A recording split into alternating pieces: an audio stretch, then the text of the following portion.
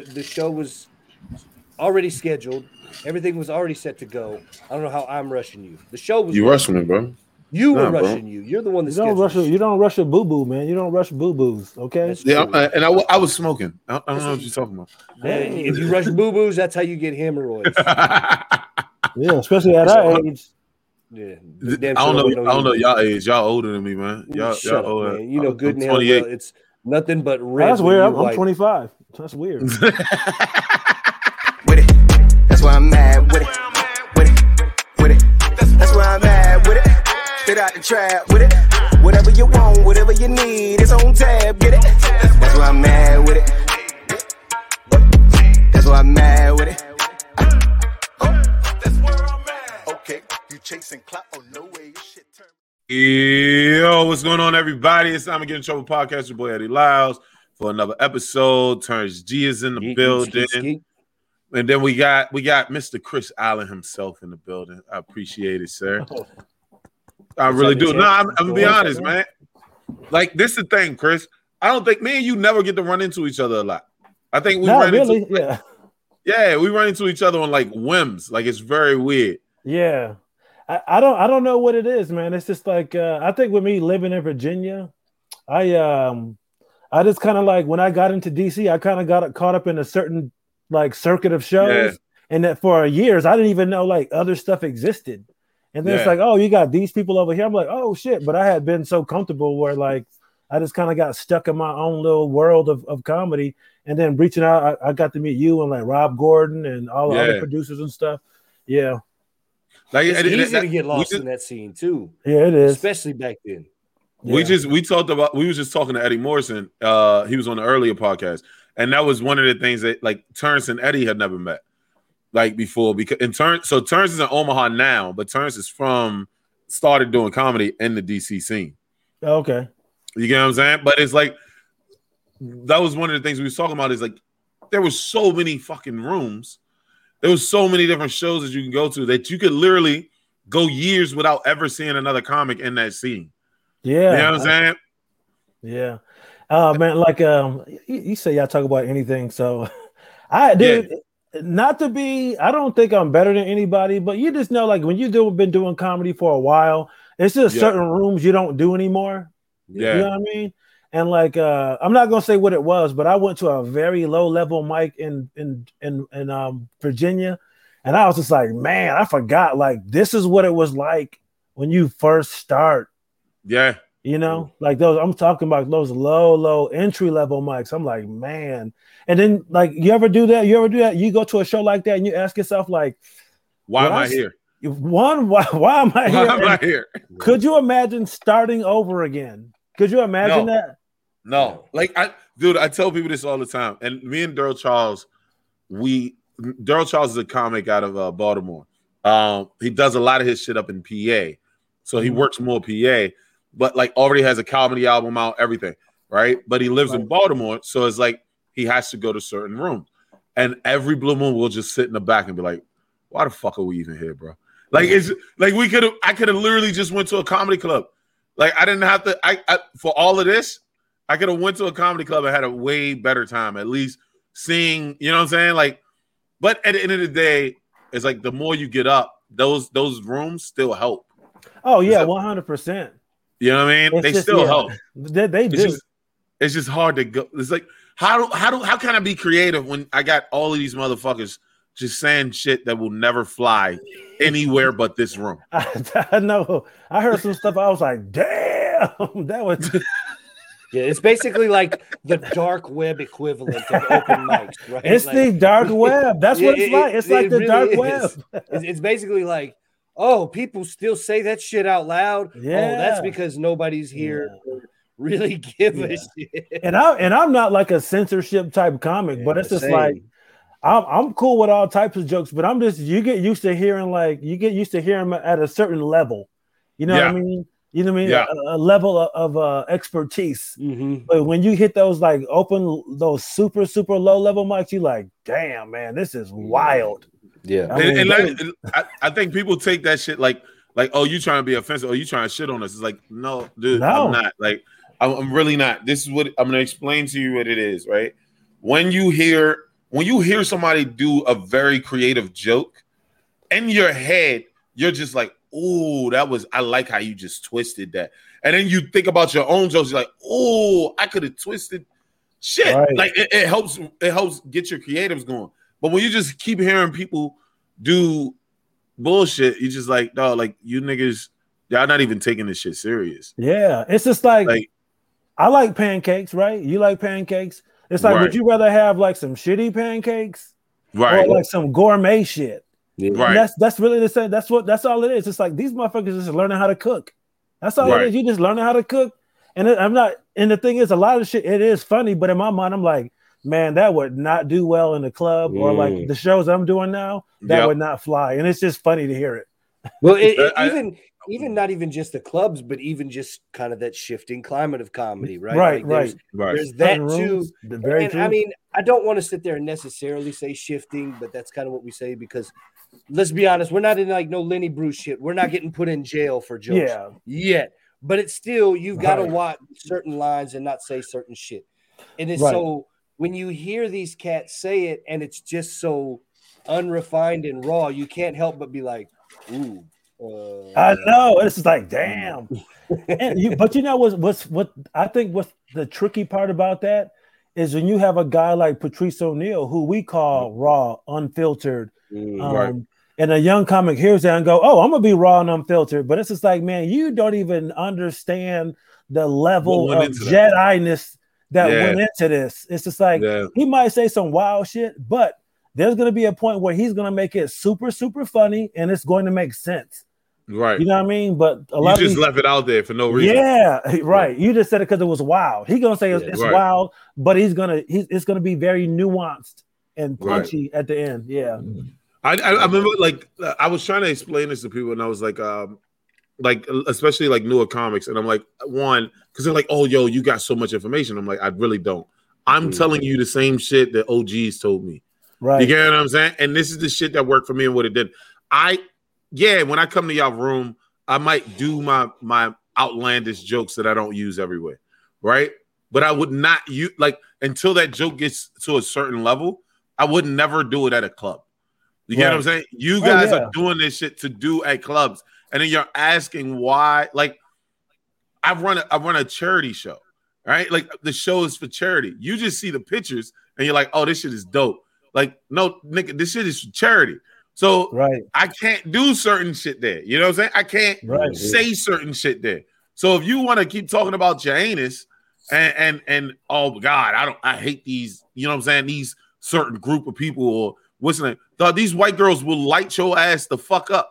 And I've seen it. Like, you know what I'm saying? Like somebody, I've accidentally gone down the wrong path in a joke and said bitch too many times. You get what I'm saying? Like, because you just feeling it, you feeling it, and then you let go of that second bitch, and you're like, whoa, they just pulled out. But see, if you're in a black room, that's cool. But you do that with a white young liberal room, they take that word very seriously. Yeah. But in a black room, it's just a word. It's just part of it. Yeah. As long as it's funny, the motherfuckers is laughing. Right. They're not thinking about the words you saying. Is that funny? Does that make sense? You know what I'm saying? Like, they're not looking to take offense. Exactly. They're not looking to take offense as much. But when you go in certain rooms and you got a shit ton of white girls in front of you and you think that these motherfuckers are not picking up every word you saying, you out of your fucking mind, bro. Out of your mind. They hanging on. And they waiting for you to say a trigger word. Yeah. In some cases. They waiting. Facts, bro. Yeah. But like I always say, like, yo, I want to get go ahead and cancel me. I'm nobody. You cancel me, you're gonna make me more famous. Like, just being real. That's true. I mean, look at Shane Gillis. He probably would have done well on SNL, but he's doing his special got over 1 million views in I think a week maybe. Yeah, and that shit is fire. Yeah, it's dope. What up, Glenn? Like, so it's like you gotta. This Terrence always says like this. And we'll actually, I guess we'll direct the question to you in a second. But Terrence is always like, you got to be politically correct. And like, I don't like that you have to be politically. And I always say, you don't have to be politically correct. You just got to take what comes with not being, you know what I'm saying? Like, you got to take, if you want to cross the line, that's fine. You just got to be able. Don't come back and bitch that people are upset about it. You also don't want to kill your career before you have one either. You know what I'm saying? Like, but Shane Gillis was had the fortune to be budding beforehand. You know what I'm saying? Like, it's unfortunate that you get people in a position that don't look at a mic like that as a position to grow, as a place where people are, like Chris said, they're just learning how to cook. And yeah, their pancakes are shitty now, but maybe they'll be gourmet in another year. But we got a lot of comics, right, that don't think that they're going to give that leeway to allow these guys to learn how to fuck up the recipe a few times. And so that's what I'm saying when I say you've got to be politically correct, because I'm not saying that that's the end all be all, but you can't just go in there guns blazing trying to figure everything out all at once either. You got to have some tact with it too. And that's a hard fucking line to ride sometimes, to be smart enough to ride that line, but funny enough as well to bring in the funny. Right. I agree. So what is your thoughts on it? Yeah. It's weird. You know what? Because I'm retired military, so I take a lot of things back Appreciate to how your service. Oh, thanks, man. So I liken it to the military. When you're a young airman or private, whatever branch you're in, when you're the low guy in the totem pole, you have the least amount of leeway to play with. You have to be on point. You have to be very respectful. You can't speak your mind. You know what I mean? If you do, they go, oh, Airman so-and-so is a mouthy. He's very mouthy. We don't want to hear that from him. We just want to hear yes. It's the same thing with comedy, because I used to tell a lot of younger dudes too, like guys who were trying to get just to the MC level. They're like, man, I want to be like Stanhope. I want to do Jesselnick stuff. I'm like, yo, you can't do that from an MC spot. You know what I mean? Yeah, yeah. You can't come out and open a show talking about cancer and cutting a woman's tits off, and a baby died in a car accident because of a drunk driver. It's just like, yo, you got to think about, you're trying to set the room up for comedy for people to laugh.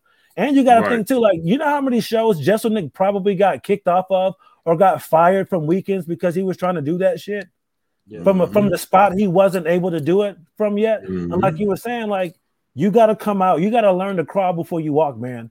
Learn how to write a regular joke. Then if you want to get into more stuff, of weird stuff about cancer and cutting people's titties off and all that weird shit, you know what I'm saying? Learn how to write a good joke. I like that it's cutting the titties off. I kind of want to. I don't know. I'm just trying to think of some weird shit, because I mean, I've heard people. I've heard a lot of different shit, bro. But you know, I've heard a lot of different shit. Really go for the dark stuff, and it might be funny, but it's just like, yo, for the where you are right now, that's not gonna work. If you're trying to work at a club, that's not gonna work, and people feel so like stifled and stuff. I'm like, yo, but as you climb up, you get more leeway. You can say more. You can do more stuff. Same with establishing rapport is a beautiful thing. In the military, like once you become higher rank and you like say you are E9 and you like, this process sucks, I think this is stupid, they go, damn, Chief is a go-getter, Chief is a truth teller. But as an airman, if you do the same thing, it's like you're just causing trouble. Same thing with comedy. It's just like, hey, some of that stuff, man, just at your level, you don't even need to go there right now. Leave that to somebody else, because like you said, Terrence, are you really gonna do? You're hurting yourself at a local level. And it's not, is it worth it? You know? Yeah. And I'm so proud. I got a fellow Air Force veteran here. Yeah. Shout out to Air Force. Yes, sir. Yeah. Oh yeah, Terrence is a vet as well. It's beautiful. It's beautiful. So like the thing, like that. This I try to explain this to guys sometimes because they're like, "Yo, you do certain shit." Like they'll like point at me and they'll be like, "You say certain shit," and I'm like, "All right, bro. I'm 9 years ahead of you. That's one. I also, fortunately, I was good at promoting. Like, so I run my own shit. You know what I'm saying? Like, it's kind of hard to, you know what I'm saying, push me off. But I also know when I go to clubs what I can and cannot say. Right. You get what I'm saying? And like, and I was like, and make sure you understand this shit. It has hurt me more than it has helped me. You get what I mean? Yeah, I've had it happen too. I've been that guy. I've been the guy. Like I do the homeless joke. I do the, you know what I'm saying? I do the you know what I'm saying? The little stupid dumb jokes that's over the top, right? I have those in my repertoire. When somebody the most bookings you're gonna get is from another comic. That's the best way to put it. And if another comic only sees you doing that shit, then they're not gonna put your name up. You see what I'm saying? Like, because people don't understand. A lot of people don't get that. Like, when you the first 3-4 years, it's a lot of people who are going to be working at the club and not doing comedy. Like, you know what I'm saying? Like, there's a lot of club owners who used to be comics. There's a lot of doormen who started off as comics. They started doing doorman and it didn't work out for them. There's a lot of fucking people that started in comedy that aren't there anymore. And you don't know where that person's going to end up. So you, in the first 2-3 years, you think, oh, okay, I'm just doing this joke about homeless people taking it in the butt and I'm going to be able to get away with that shit. But then this dude becomes the booker at the Improv in your city, and that's the only thing he knows you as. You get what I'm saying? Like, that that shit happens. I've seen it too, yeah. A lot. So it's like, don't try to use my shit. I'm giving you advice because I've lived it. True. It's so true. Especially in the clubs, because just like us, people in those clubs, they work their way up. Like, I did a lot of my initial club work in Dayton at the Dayton Funny Bone. And I came up with a lot of those people on the Funny Bone side where they, like, when I first started going there, they were bartenders. Mm-hmm. They were just servers. And next thing you know, they're managing, the box office. Then now they're assistant manager. Now they're doing this. Now they're booking the Clash of the Comics. Now, boom. Now I have a friend who's a GM. But if I was a dick to her coming up, I would have been done. You know what I mean? I think that's the hard part for me is what I try to. Somebody called me, a veteran called me the other day, and I think he showed a podcast, and he was like, "Why do you keep trying to explain this shit to people?" Right? And I was like, "Dude, like, sometimes I think people don't get it, and it's not that I'm trying to explain it to the sense of like, hey, I'm right, you're wrong. Like, it's not one of them. I'm just like, this is my experience with it. Now, whatever the fuck you decide to do is the fuck you decide to do, buddy. Like, you know what I'm saying? Like, we've had Capone on here talking about he knocked the person out because he stole a joke. That worked out for Capone. That don't mean that's going to work out for you, motherfucker. You know what I'm saying? Like, people don't get that shit. They think whatever they hear, that shit works. And I'm like, nah. Yeah, you got to do what works for you.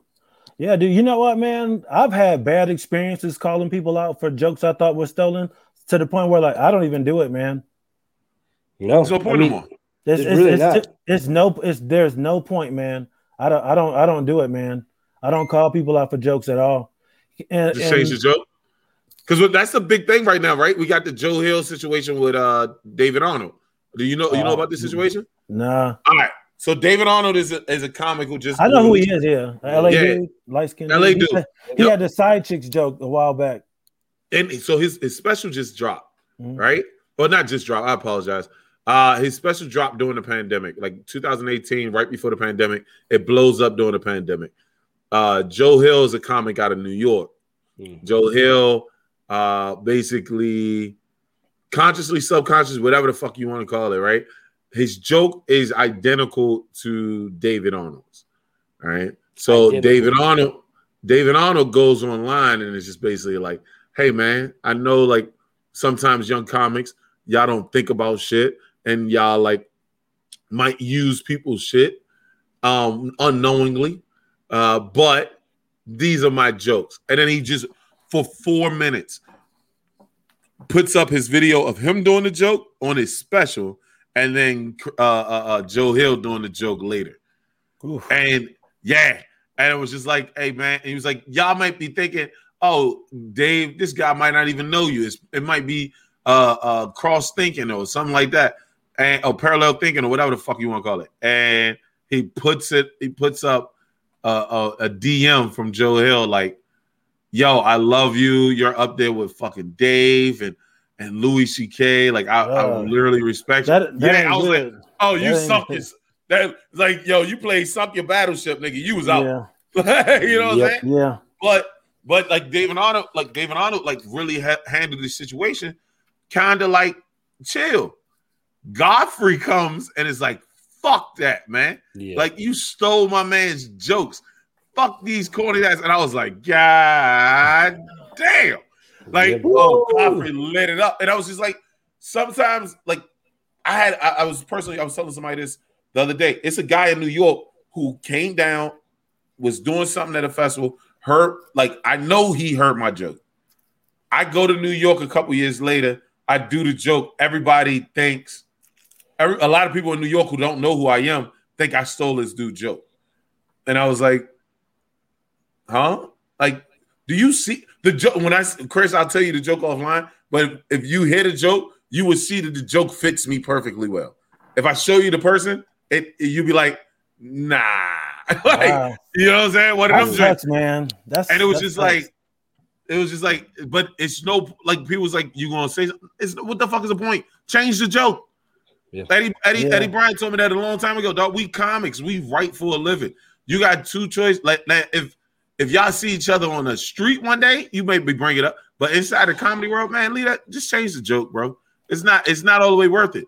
Yeah, a lot of times, if I hear something that's even too close to mine, I'll just drop it. Right. You know, I'll just drop it. It's not the end of the world for me. I mean, yeah, I've had jokes where I'm like, I do not want to lose that joke, but you just got to drop it. And the thing is, you forget about it. This is like, exactly. and you move on. You know. Man. But yeah, man, that's stealing joke stuff, man. And here's another reason why I don't do it is because I don't know why everybody gets on stage.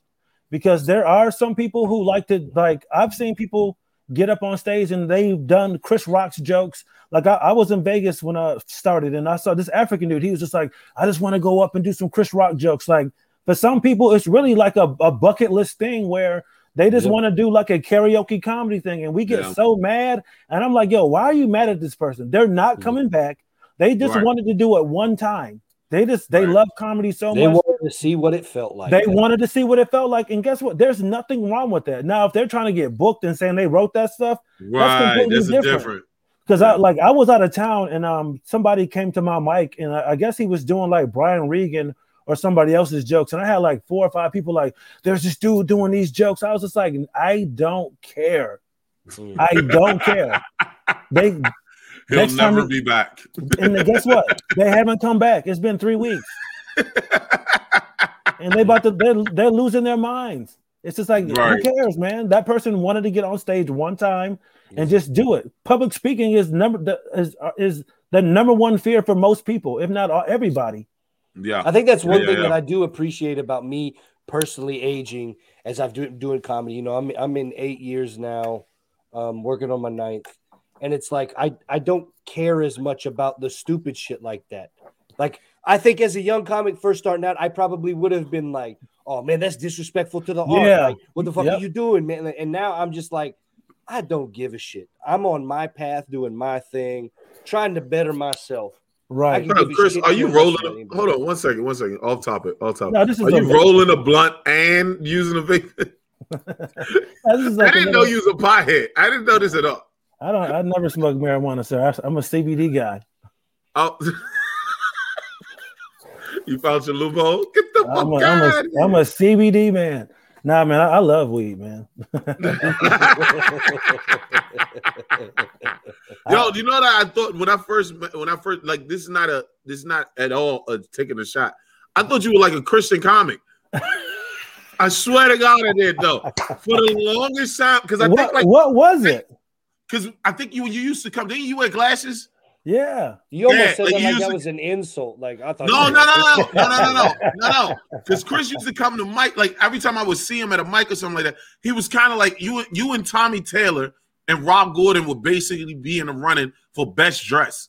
And then, but it was like Tommy Taylor he the Steve Harvey of DC. Bro, this Tommy be dressed goes up. In.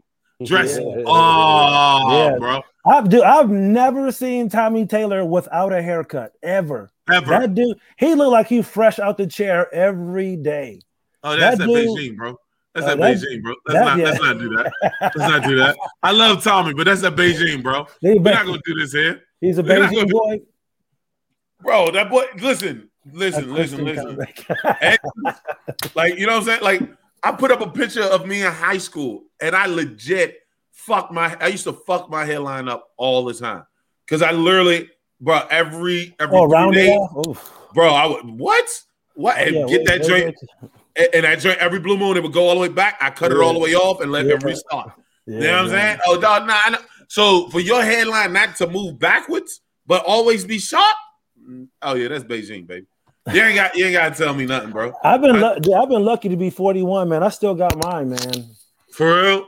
I'm lucky, I don't. Man. Look, I didn't even cut my hair since the festival, and I'm gone, bro. Like it might have receded back a little bit, but baby, I still got you. Yeah, Terrence, you look like you do sneaker reviews and shit. You look like a Homer Simpson brother and shit.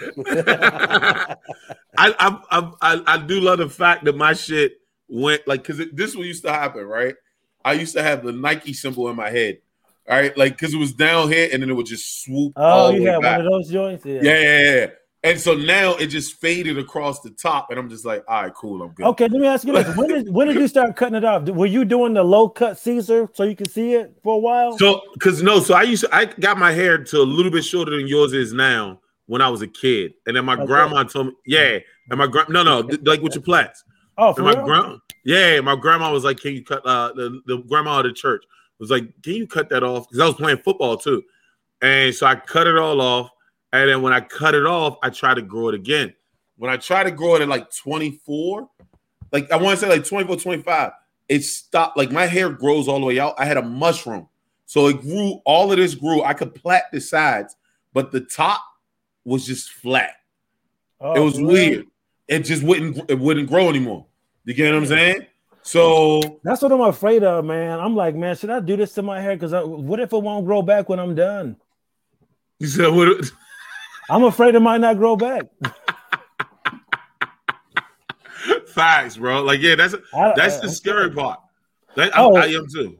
Mac asked did anyone see Joe Hill's response? I don't know much of anything. No. So Joe, he had. So I didn't address it. Mac, you know, Mac's my boy. That's my dude. I love playing. I didn't address that part because Joe put out like several responses, and none of them was like, "Yeah, I fucked up." None of them, or just being like, you know what I'm saying? Like, nah, I've been wrote these jokes. You know what I'm saying? Like, I wrote these jokes. I did see him do them, but you know what I'm saying? Like, he's one of my favorite comics, and I was just like, oh, we on the same wavelength. That's what put me on to him. Like, you know what I'm saying? Like, but I had to stop doing the joke. Just apologize to keep doing the joke. That's all you gotta do. Get the fuck out of it. Get the fuck out of it. You know what I'm saying? Don't sit there. He like doubled down. Now he's on like several. Like we were supposed to have him on the podcast before this whole situation. I know Joe. Like he's a cool dude. Like he comes down to Baltimore sometimes. He's a really cool dude. I just think you can't get out of this one. This is one of the ones where it's like, oh, you just shut the fuck up and let it die.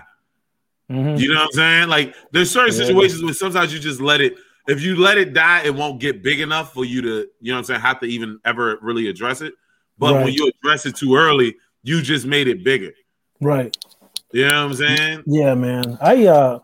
Looking back, I remember I was doing a hacky bit for a while, and I was just like, why am I doing this? It was a bit where I'm pretty sure you heard it before, where people go like, I got a kitchen pass, and then my wife said I could fuck like Holly Berry, this person, and then she told me her pass, and she wanted to fuck my barber, and I got caught up doing that because somebody's like, hey man, that's kind of been done. I was just like, yeah, I don't care, and I did it for like 6 months, and then I was just like, why the fuck would I continue to do this knowing that it's not it's not an original bit?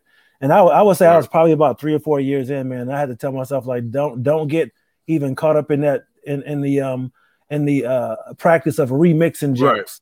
Right. Yeah. No, so in my story, I had I played football. I used to do a joke about I hate when people ask me, do I play football? Blah blah blah.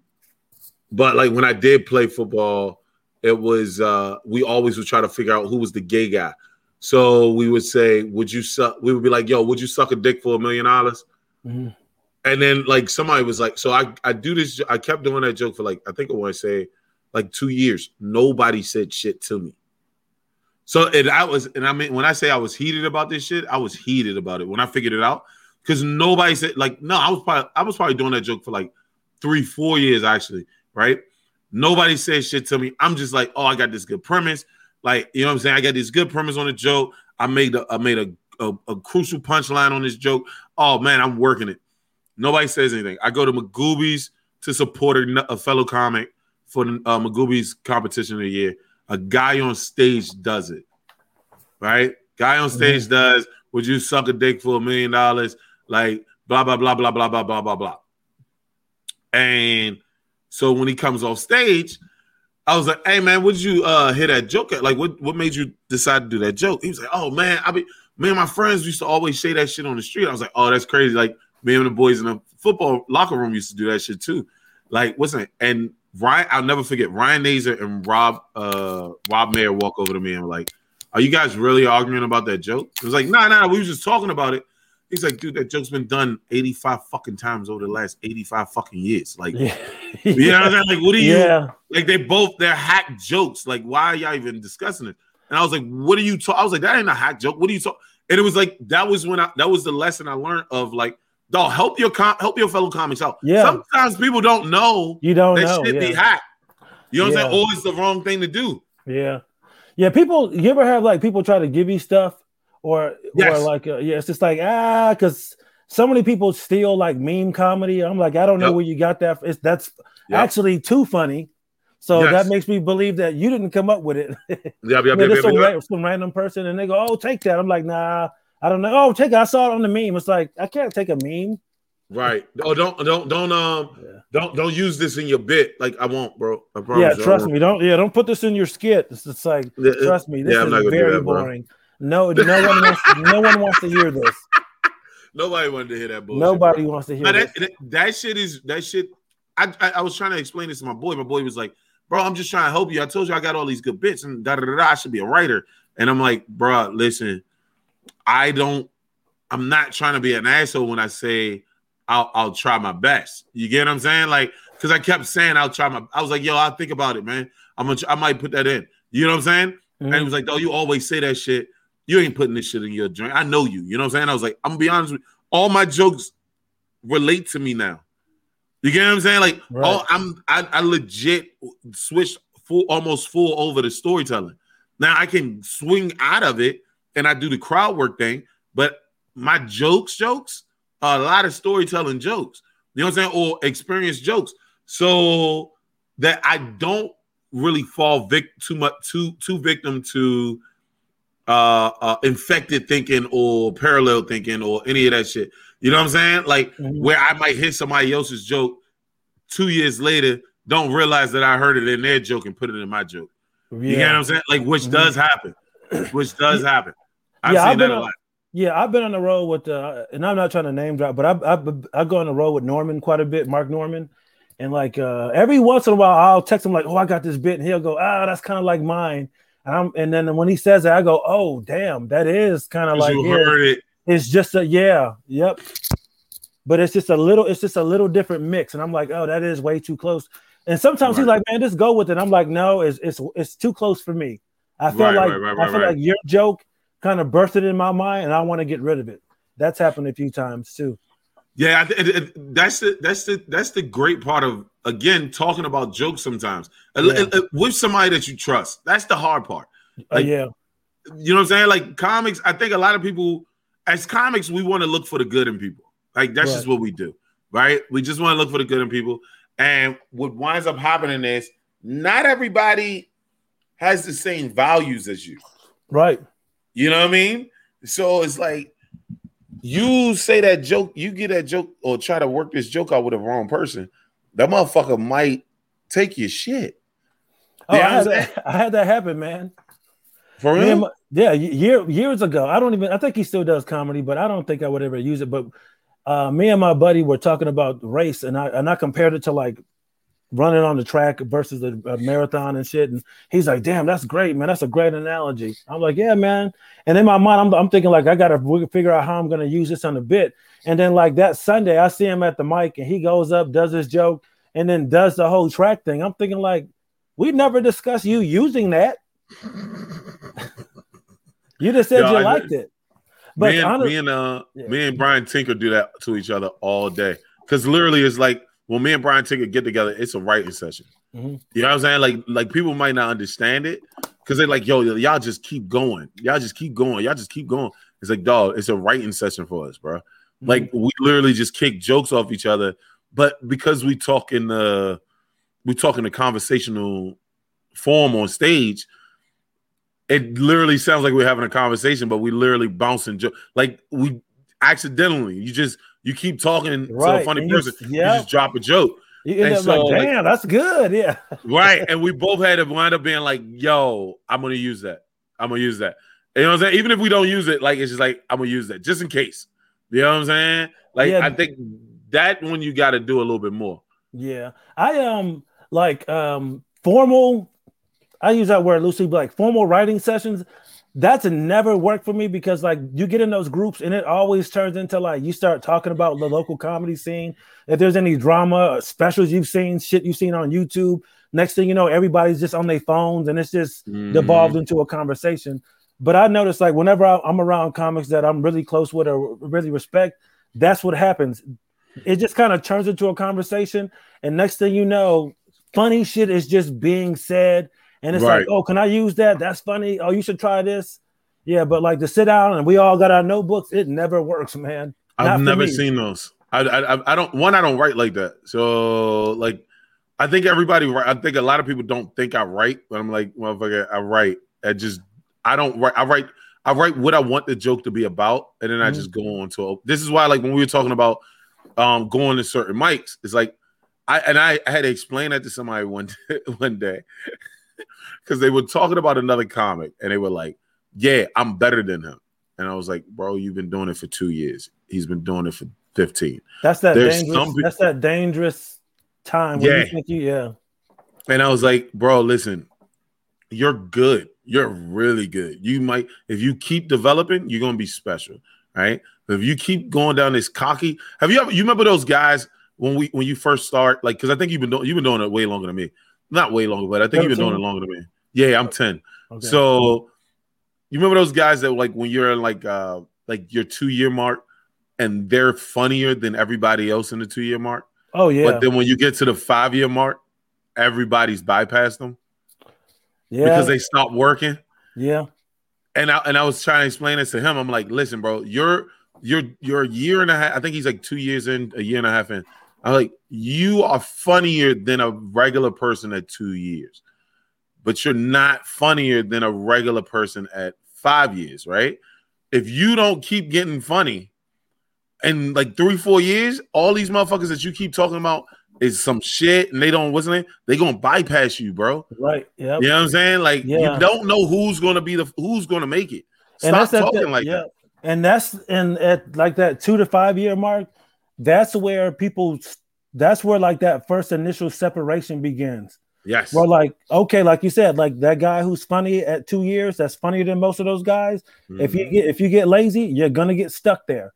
And a lot of guys they get kind of like enamored with that spot because you have all these like super new comics looking up to you like, oh, this person's so good, they're so good, right? I want to be like them. You kind of get caught up in that, like, oh, I don't need to work on this because all these new comics like me.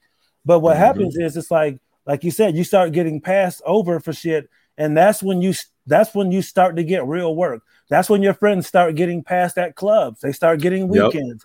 A few people might start going on the road, and you're like, damn, I'm only doing these bar shows. Why is everybody passing me? Because that is a very crucial point. And that's where that bitterness can really start, is if you don't work at the beginning and your friends start getting passed by either like better producers or God forbid it's a club, because that's when that bitterness really starts to sink in, man. And that's the first time it happens. You know what I mean? I think I try to explain this to a lot of people. I'm like, listen, Tony Woods, we bring up Tony Woods a lot on this show because one, DC vet, comedy legend, right? But you know what I mean? But a lot of people know who he is, right? Mm-hmm. Sometimes I think these comics, they see Tony come to an open mic and he'll like, because they don't realize, like, even though Tony's been doing this shit for like 30 years at this point, right? Excuse me. Like, even though Tony's been doing like comedy for 30 years, he knows how to move wording around in his jokes. So sometimes you might hear a joke that you heard him do on stage and he'll do it at an open mic, but he's not doing it at the open mic just to get it, you know what I'm saying? Just to be like, oh, this joke's funny. He like changed a word somewhere in that joke. Right. You get what I'm saying? Yeah. And so sometimes they'll like they'll be like, man, Tony, I don't think Tony that good. And I'm like, oh, you're tripping. Yeah, you don't know. You think people that talking about?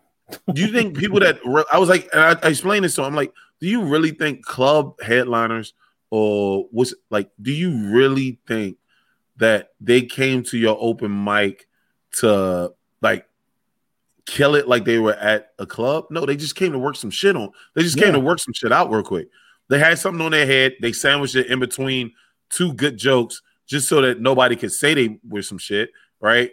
But they really just wanted to see if this one joke wording came out correctly, right? Or if I want to move this joke, so it's like you're trying to compare somebody who features at a club, somebody who headlines a club, somebody that's a normal host to a club, to an open micer. You're tripping, fam. Don't do that. Don't do that. But I know it's hard to get past. It's human nature. You see somebody do bad, you see yourself do good. I'm automatically better than that person, and it's like not always, homie. Yeah, not always. And it's not even. And sometimes, honestly, man, it's not even about somebody who's a killer from wire to wire. I have to tell a lot of young comics too. Like people go, and I'm not saying anybody in DC, but I've experienced this a lot in my career where they go, "Why are they letting this guy feature? Why is this person doing this?" It's just like, yo, they might not be funny. Like, I mean, like just gut busting funny for the 25 minutes, but guess what? They can do the 25 minutes. Wow. Can you do the 25 minutes? Well, it's just like, well, see, that's the thing. Yeah. And why is this person? And everybody thinks they can. Everybody thinks they can do 25 minutes. They think they can. They really think they can do it. It's just like, well, can you get up there and talk into a mic for 25 minutes, or is it gonna be funny the entire time? Even remotely. Yeah, even remotely. Like some of these guys I would see, you know, like when like we were saying, when you're super young, you don't think they're the funniest, but they go up there, they get regular laughs, but they're not killing, and you go, oh, I can do that. Man, you get up there and you 10 minutes in, you go, shit, I got 15 more minutes. Next thing you know, you're bombing. Yo, have you ever heard the story Jamie Foxx tells about when he opened for Mark Curry? No. So he opened for him for years, and he said he was at the point to where he was like killing. And he asked like some club owners, like, yo, like, why am I not? I should be headlining. I'm funny. Some nights it's tough for Mark Curry. I should be headlining. I should be the one. I should be on the marquee. They go, you know what, Jamie? Cool. We're gonna give you a night. They gave him a night. He said like 12 people showed up. He goes, yo, what the fuck, man? He's like, I've been killing in these full rooms. They go, yeah, that's because they're there to see fucking Mark Curry. Mark Curry. It's like you might think that you're better than him, but he put asses in the seats, and he said that taught him a very important lesson.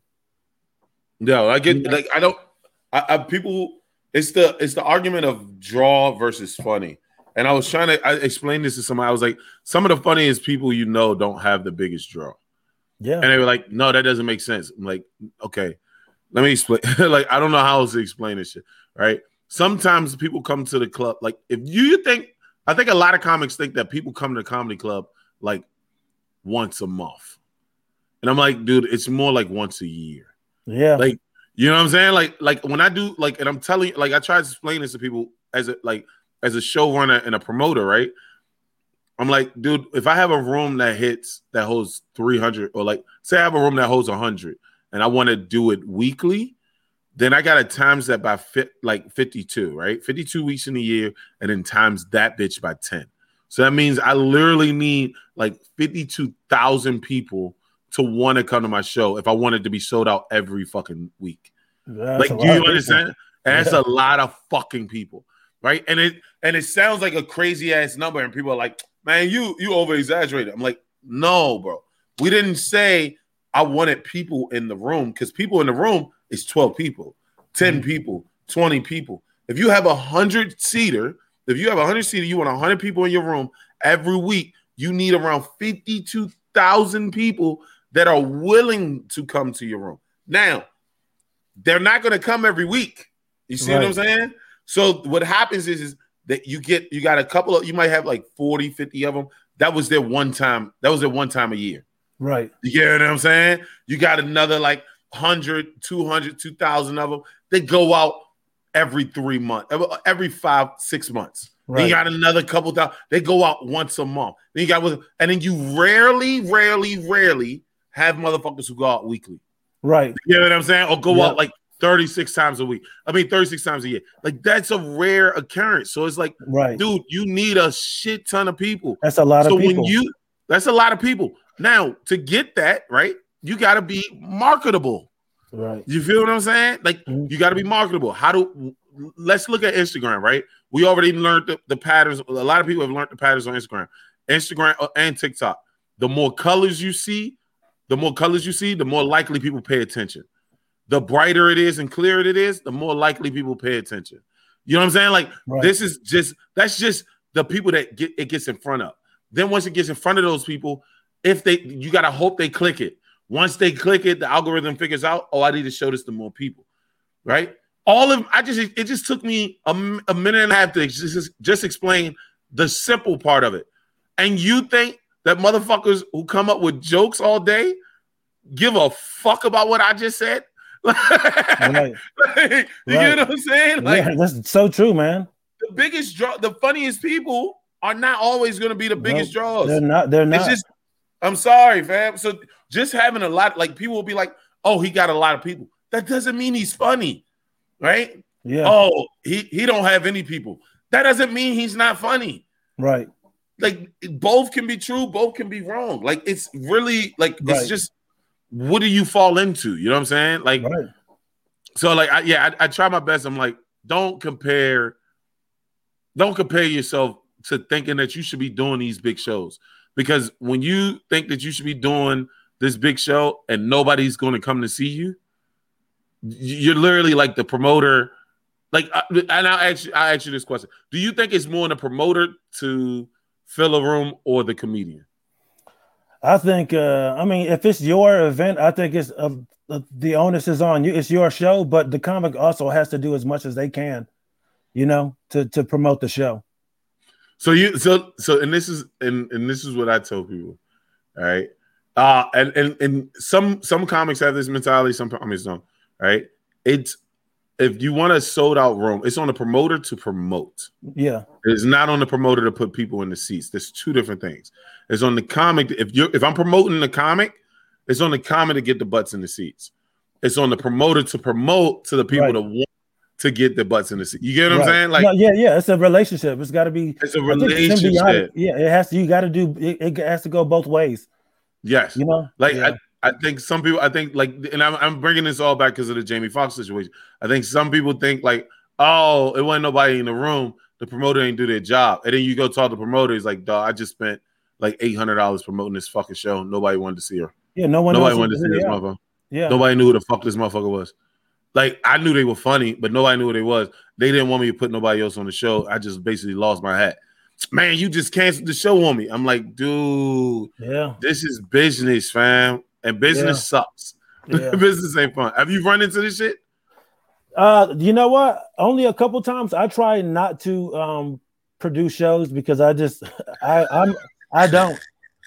try not to, man, because I have a venue down here called the Southern, and I have people hit me up like, yo, man, I see you got this Southern, this room was packed out, and I get it, man. A lot of people see a packed room and they go, oh, I'll just climb on that. And I tell people, hey, man, unless you can put people in these seats, I can't help you, man. I was like, I can give you the guy's information who books this show, but he's going to ask, can you put people in the seats? And if not, he's not going to book you. And sometimes even I forget, I'll ask like, hey, can I headline the off night? And they go, you're not really a draw. And I go, oh shit, you know what? You're right. My bad. I shouldn't have asked. There's very few venues and shows that have a built-in audience where like, no matter what, people are going to be there. Like Umar's room that he used to run, Gin and Jokes, that shit's going to be packed out. But the thing is, it's going to be packed out because he has a reputation for having a great show and he promotes it well. And it took him a few years to get it to the point where people, when they get the email, they go, oh, I'm going, and they don't really care. But that takes time. And working with a lot of comics who are like on the cusp of like really breaking it really big, even those guys, like, dude, again, not trying to name drop, just trying to be honest and open with people. People look at Mark Norman, they go, man, I want that guy's career. But after the show, man, me and him will be back in the hotel. And he was like, fuck, man. He was just like, they had to paper the room. I was like, dude, it was packed. He goes, yeah, but only 40% of the people pay for the ticket. You know what I mean? That's the kind of stuff that you don't think about when you're a younger comic. You just go, oh, he's headlining. You see all these butts and seats, but you don't know that the club had to pay for this room. Yeah. And I'm not knocking I'm not saying anything that he hasn't ever said on a podcast. Yeah, because he blew up now. Yeah, so it's just like, you headlining, but once you start headlining, now your job is one keep writing, but now your thing is to now how can I get butts in seats? How can I get to the point where I can work a door deal? You know what I mean? Yeah. And a lot of people don't realize. They go, "Oh, you're headlining. You got it made." No, you got to do press. You still got to advertise the show. And if you really give a fuck, you don't want a room that's papered. You want a room that is full of your people. Yeah, facts. So just looking at people at whatever level they are. I would say 90% of those people who are worth a damn, they're looking above them, because like working with Mark, he's always like, I want to do what Segura is doing. I want to do the Mulaney thing. But I'm looking at Mark like I want to do what he's doing, but he's looking above that. And Bill Burr is looking above that. And whoever's above Bill Burr, they're looking above that. You know what I'm saying? No, dude, we gotta get you on the show. But like that was one of the, like I definitely gotta get you on the show. I didn't want to say that before we get out of there. But that was one of the things I get in not arguments, because I don't really argue about stuff that I know about, but it's something that I have to explain to people a lot. Like people are like, where's the flyer for the show? I'm like, there's no flyer for the show. And they're like, how is there no flyer for the show? I'm like, okay, let me. Okay. When you gotta give a nigga a slow okay. Okay. I mean, you gotta back it all the way up. Okay. Yeah. Let me bring this back. Yeah. You're not getting it. Okay. Yeah, they're not getting this shit, nigga. People come to this show because the show is good. You get what I'm saying? Like our DuPont show and DuPont Circle, like people come to the show because the show's good, right? People like the fucking State Fair. We do a joint in Catonsville. People come to the show because the show's good. Mm-hmm. The Hideout, the people come to the show because the show's good, right? I have multiple shows where I don't put out a flyer. You know, reason why I had to stop putting out flyers because I started realizing that every time I put out a flyer, if people didn't know the person on the flyer, they wouldn't show. Wow. Not because, dude, and it's so fucking weird. Every time I've done it, when I make, I'll like, because everybody will convince me, put all these people on this flyer, put everybody on the flyer, put everybody on the flyer. And I'm like, I'll give you your own flyer. You get what I'm saying? That you could put out to your friends, your family, your fans, right? But when I do a big show, I can't promote the comics until after the show. You know what I'm saying? Like, we just had the DC Comedy Festival. Oh, yes. We just had DC. Name one person that you saw promoted for the festival besides Frankie French, who headlined the festival. I didn't. Like, you get what I'm saying? Like, but now when we put the pictures out, we tag all the comics in it. Yeah. It's a packed room. All the audience got to see this comic. They got to see the comic was funny. They didn't have any pre notions to who the comic was. You get what I'm saying? They couldn't judge who the comic was going to be. So we had a room full of people with a comic that people would be like, he will do bad in front of these people. And these people most likely was like, I'm not going to go see him. He doesn't look like my style. And then he rips this bitch. It's one particular comic. I can't remember his name right now. But when I say the motherfucker came in a romper, right? he came in a shorts romper. And motherfucker, I mean, ripped, my guy. Ripped it, bro. Like, you know what I'm saying? Like, it was Bus Boys and Poets. It's a white comic, long hair with a romper. You know what I'm saying? Right. It killed it. So it's like, you don't know, like, people have preconceived notions in their head of like who's funny, who's not funny. And when you're big famous, right? When you say Eddie Griffin is coming to town, or a Earthquake, or a Bill Burr, or D-Ray, Jeff Ross, D-Ray, whoever, they all have their select crowds. Right. Some of their crowds cross-sect, right? But there's somebody out here who's like, D-Ray's funnier than Dave Chappelle. I'd rather pay $30 to go see D-Ray than pay $80 to see Dave Chappelle. There's some people out here who think Kevin's better than Dave Chappelle. There's fucking people out here who legit, this is not like, I'm not like trying to really compare them too much, but there's people out here who think Bill Burr is the funniest comic of all time. And they don't like any of the other three people I just named, right? Mm-hmm. So when you put them put them on the flyer, what winds up happening is their audience is so large. Remember, we need 52,000 people for this 100 seater, right? They have 5 million. They got 5 million people that want to come see them. You know what I'm saying? Out of the 25 million that's around the area that's willing to drive over there. So they don't have to, they can put them on a flyer and be like, oh, come see Dave, come see Bill, come see what's name. But when you are somebody in a new area, sometimes you don't need a flyer, bro. You just need to promote the show. That's it. Yeah. but a lot of people, they like it because it makes them, especially a younger comic, it makes them feel official. If you got a flyer, you know what I mean? A lot of it is to stroke your own little ego. Our own little ego. Yeah, man. Like here, like my man Danny, like when I first started doing the mic here, he goes, we need to put all the comics on name on the flyer. I go, no one cares. Not even nobody. I was like, especially for an open mic, I was like, why do I need to put 15 names on the flyer? No one cares. No one gives a shit. Even when I do like a lot of local shows, what do you want for credits? Nobody cares. Just say I'm a DC guy. No one cares. Oh, dude, I tell people that all the time. Like when I go up, people will be like, yo, he is one of the guys who runs the DC. He puts on a show and like, dude, no, don't do that. Yeah. Listen, let me be funny. And then if people want to see me, I'll be standing outside when the show's over. They'll walk up and talk to me. Right. You get what I'm saying? And I'll give them a card or I'll give them my Instagram. But you don't have to do any of that shit. Yeah, it's like, so funny. Yeah, it's so funny when you're super young and you do feel like you got one credit and you like say this. It out there. Yeah. Say I open for this person, and then it's just like after a while you're like, I don't want to fucking don't say any of this shit. You know what I used to hate too?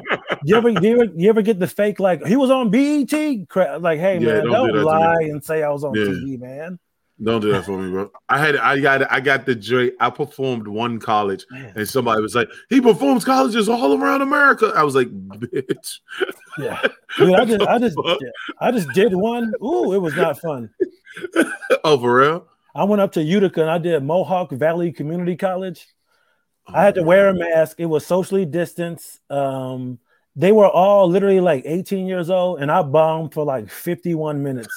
I tried crowd work. I tried doing an advice section. They were like, just do jokes. I was like, y'all want jokes? They were like, yeah, let's do some jokes. I did some jokes. They go, was that it? I go, yeah, those are the jokes, man. I was like,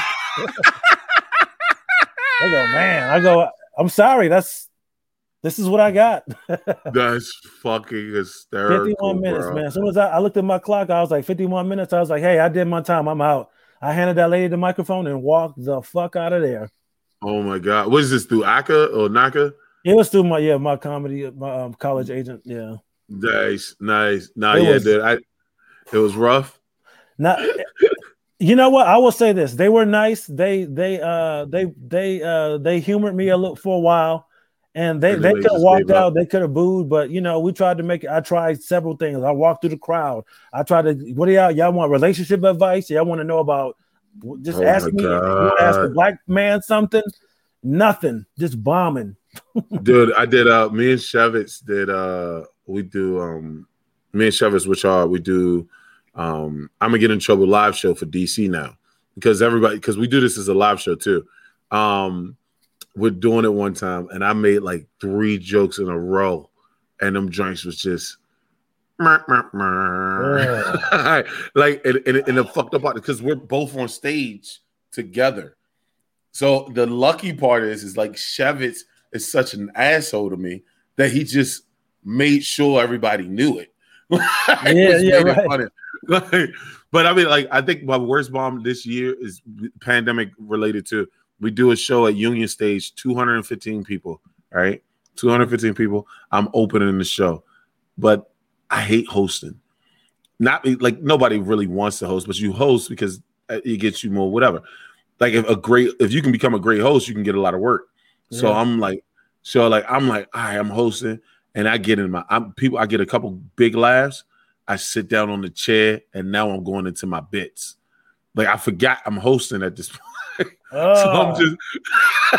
So I'm thinking like, oh shit, I'm running. I go. I remember, oh shit, I'm hosting, nigga. Like you gotta get the fuck up.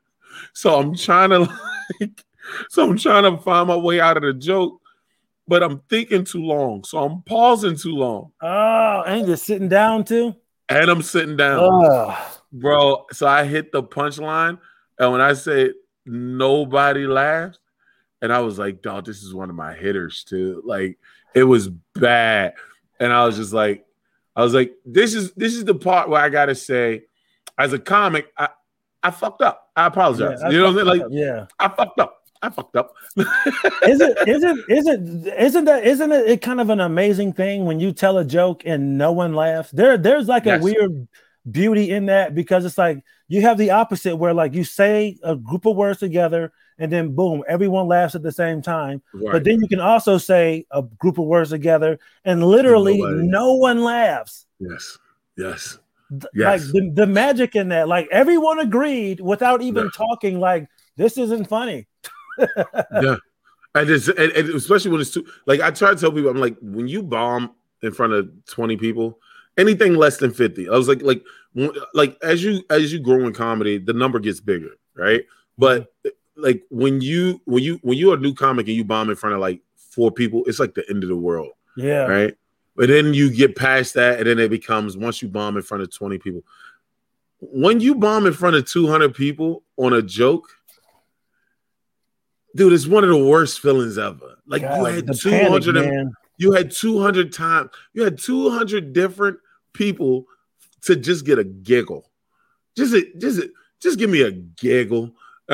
Right, something, a smattering. Something. Just give me something. Give me something. It's a weird, dude. It's a beautiful, weird art form, man. To just get up there and be able to make people laugh at the same time. Yes. You know what I mean? But dude, even the joke bombing it's just like, man, everyone agreed that was not good. And then when you have them in succession, it's just like, all right, one bombed, you go, okay, I'm gonna do this one. I've had that. I've definitely had that. Where you try to get out of the joke, you like, you go ahead and finish that joke. You start up the next joke, you like, that one's gonna hit, and it doesn't. And then you start up the next joke, and that one doesn't hit. Ooh. Yeah, dude, that's what happened to me towards the end of that show. I'm like, okay, I'm gonna do this bit, and I'm like, man, that didn't do well. I was like, all right, I'm gonna do this, and then I started to panic, dude. I was talking so fast, I was skipping around the joke, and then I was like, okay, man, that one bombed. And then I was like, let me just do this one. And then that one was even more choppy. I was like, man, let me look at my clock. 51 minutes, I'm out of here, man. Dog, that's crazy. Dude, I hadn't panicked on stage like that in a long time. I needed it. It didn't feel good, but you need that feeling of like panic to let you know, like, hey, man, this shit real. Don't fuck around. Yeah, I did. I bombed. I bombed this pandemic. Like I said, the pandemic, and I was trying to explain this to my girl. Like, listen, not being on stage, you lose timing. Just 1 week. 1 week, you try to go back and do that joke. Like, that's why, like, when people are like, oh, they don't go on. Like, man, I only go on stage when I get paid. And you're like, bro, I know how many times you get paid. Yeah, like, you only get paid like once a month, bro. Like, what the fuck? Like, maybe every 2, like, so, like, I'm like, dude, if I miss a week, I can tell my time's off. You know what I'm saying? Like, because I listen to the recording, I'm like, ooh, I paused way too long. Ooh, I jumped right through that joke. You know what I'm saying? Yep. And I was trying to explain to my girl, I'm like, I had 3 big shows back to back, but I didn't get a chance to go out and hit mics beforehand, just to work on, not even, like, because normally I don't work on the jokes. Sometimes I don't work on the jokes unless I'm changing the joke. I just like being on stage telling jokes. I don't give a fuck. You know what I'm saying? And like that just helps me stay right. And I bombed like 3 shows in a row. But you know how it is. Like when we say, like, a lot of people don't get when we say bomb, we talking about like we just didn't do as good as we should have done. Right? Like it wasn't a 2-year bomb. It was like a 10-year bomb. I only got the last of a nigga that's been doing this for 3 years. Yeah, that's a bomb. I used to hang out with my boy my buddy Vince Morris, great comic. He's been doing it 25 years. Man, I would watch that dude headline and he would destroy. I mean, 50 minutes, crowd work, great bits, making shit up on the fly, the riffing, everything, kill, right. And come off stage and be like, that shit was whack. I'm like, I was kill. I'm like, whack. It's like somebody literally fell out of their chair. Yeah, right. But he didn't get to run around the room. He had nobody running around the room yet. Man, somebody usually die. It's like, man, isn't that dope though? When you're a super new comic and you watch like a vet, like a 15+ year vet, just have a crowd eating out their hand. You're like, damn, it's like they like magicians, man. When you watching at that level, you like, man, I hope I can be like that, man. It's so good. Like I remember one of the first comics, like real comics I saw was my boy D-Lay out in Vegas. Like D-Lay is doing this thing in LA. But I remember going to the mics and watching, and I remember the first time he ever showed up, nigga had sweatpants on, just a shirt out. And I remember thinking like, this nigga got sweatpants on. What the fuck is up with this? Man, he went up there. It was so effortless. It just flowed. And I was just like, this is what comedy is. Like, This is what I want to be able to do. And I had gone a couple of times and I thought people were funny, but D-Lay was just on that other level above everybody. Right. Where like you got guys who had funny jokes. It was just like joke. But it wasn't anything cohesive and nothing really flowed. But it was funny for 5 minutes. But D-Lay went up and was just like, it was cohesive. He was talking to people. He was doing bits. I was like, this is what I came to see. Wow. It was dope. Yo, man. Let's get out of here, bro. Yeah, man, my bad. I wasn't. No, dude, I'm fine. My girls try to go to sleep. So I keep getting texts all to the side like, can you shut the fuck up? Yeah, thanks for having me, man. Nah, it was awesome, bro. I really do appreciate it. I'm glad we got a chance to chop it up for an hour. Yeah, we don't really talk like that, so I can't wait to have you on the show. I'll get something out there to you. Let me know, man. I'm always down to get up there, and yeah, man. Can I plug my album real quick? That's what I was about to say. What you got? So yeah, I have an album that just came out with Helium Records. It came out August 6th. It's called Off Script. It's available everywhere: iTunes, Spotify, Apple Music, Amazon Music, everywhere. I got some bits on XM. So if you're hearing on XM, make sure you tweet to them and go, "Hey, play some more Chris Allen. Help me out. Download the album, listen to it, let it play in the background. Just help a nigga out." Yo, we'll put it underneath the thread on the podcast, bro. I appreciate it, man. All right, bro. Ladies and gentlemen, troublemakers, be safe out here, man. Thanks, man. That's why I'm mad with it. That's why I'm mad with it. Straight out the trap with it. Whatever you want, whatever you need, it's on tab. Get it? That's why I'm mad with it. That's why I'm mad with it. That's where I'm at. Okay, you chasing clout or no?